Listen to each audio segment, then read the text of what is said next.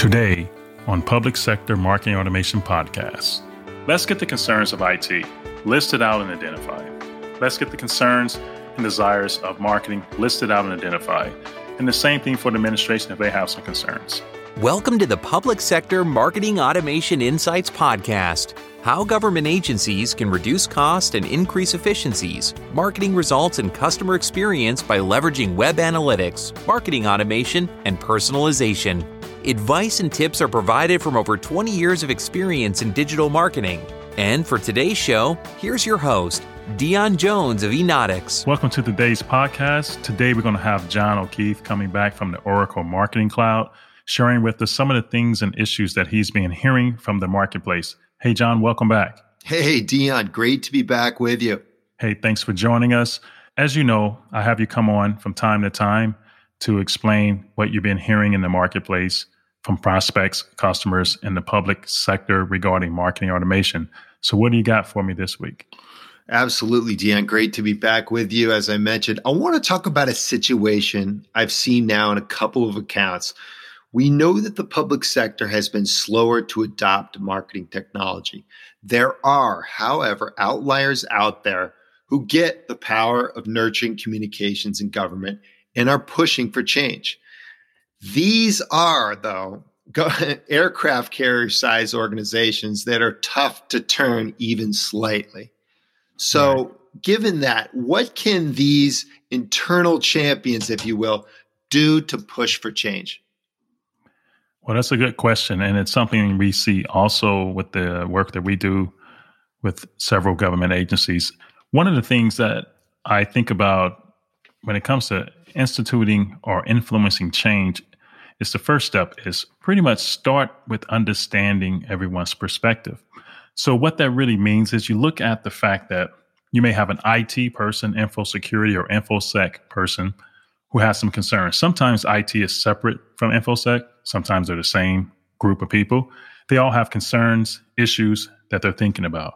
You also have the marketing automation or the marketing team or the communications team who have desires and concerns also. And then you have the administration, the people who are above usually both of these two groups who have concerns or desires, key performance indicators, things that they want to identify.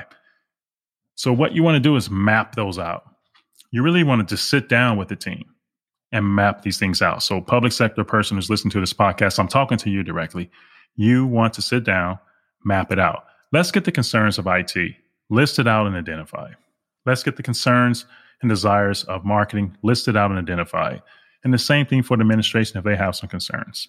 Now, when you do that, what it's going to allow you to do is take the second step, which is identify which of these concerns are legitimate, meaning facts, real things that we can quantify, tangible, or measure, versus just a fear of the unknown, right? As humans, we all fear the unknown.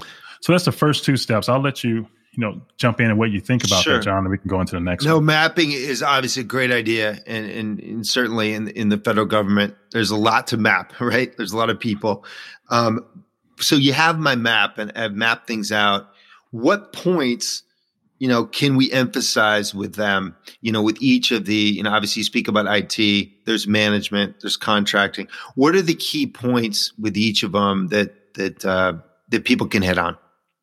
Well, it once you understand what they're concerned about, that literally becomes the key point within it in of itself. Because if I don't understand that your concern is, hey, is this system truly secure? Is it truly going to offer the things that we need met? For example, IT might be concerned about, we have a new system, a new platform we're unfamiliar with. We haven't been on the cloud before. Oh my gosh, I'm really concerned of what does that mean? So until you understand what that is, it's really hard to hit the key point. Now, once the key point is identified as we've never been on the cloud, we don't know what to do, you now leverage your insights about the cloud. Well, is it secure? Is it FedRAMP approved? Now, if it's FedRAMP, then that addresses usually 99% of IT's concerns. They start melting away and they can see that really I just have a bunch of fears, nothing truly factual about this particular opportunity or engagement that they're most likely holding up or pushing back on. Interesting. Yeah.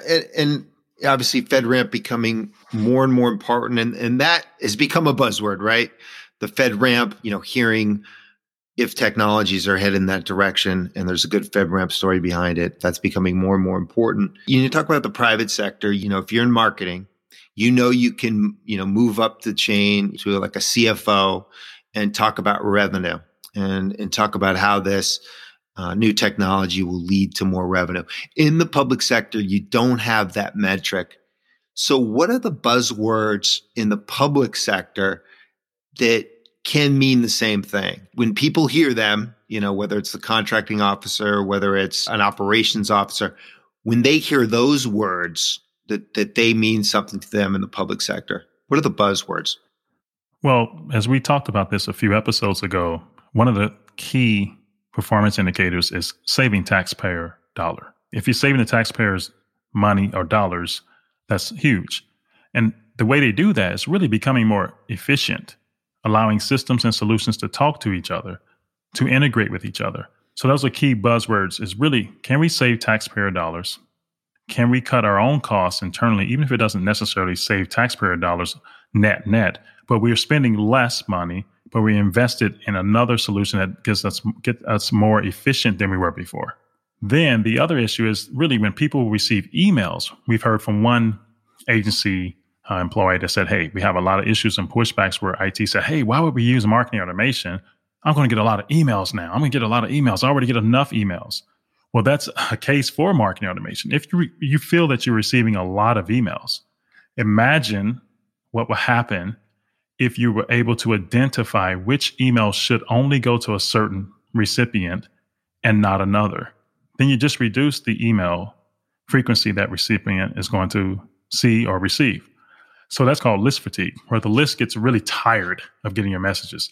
So understanding you can save taxpayer dollars, understanding you can be more efficient, and understanding you can be more relevant with your messaging are definitely keywords, buzzwords that most people in the public sector and private sector understand and they have a desire to get there.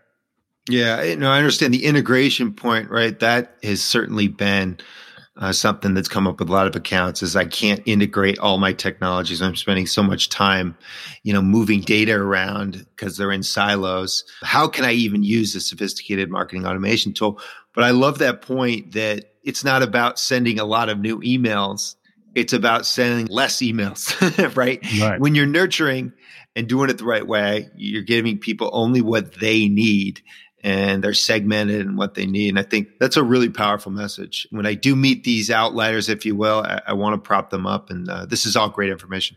And for those who are listening to this podcast in the public sector, you're fulfilling one of the final points of answering this challenge that John is asking me about, which is outside expertise. When you get outside expertise, looking at your problem, one thing you're going to achieve with that is you're going to get a different perspective. You get someone who's worked with 60 plus companies over 20 years, like in the case of Enotics, and you're going to get someone who's seen your problem from different angles and how it was solved creatively from different industries and even other public sector organizations or agencies, how they've solved it. So that allows you to build credibility internally with the IT team, the administration, that it's not just the internal team coming up with ideas. You've validated possible solutions by having a third party who understands this come in and provide their feedback. Then what we see next is once that happens, you normally have the problem solved sooner. And IT realizes, here's my true fears. We've addressed them. Here's things that are facts. We've addressed those. Okay, let's move forward with this project and let's get it going because we can see the outcome is going to be great for everyone involved. Yeah, this has been great, Dion. And I'd like to encourage anyone out there listening, obviously the Oracle Marketing Cloud and Enotics, we are solving these problems in the federal government. There's a great case for marketing automation and nurturing communications. And if you need help, we're here for you.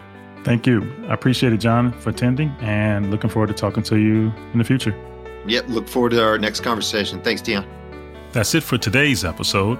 If you want more information about Enotics and our marketing automation integrations, go to enotics.com. That's ENAUTICS.com.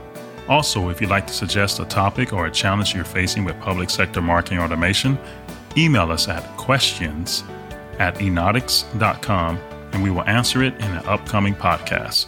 Thank you for listening and tune in next time. We appreciate you joining us for this session of Public Sector Marketing Automation Insights. Be sure to review and subscribe to this podcast. Visit enautics.com for more resources based on today's topic.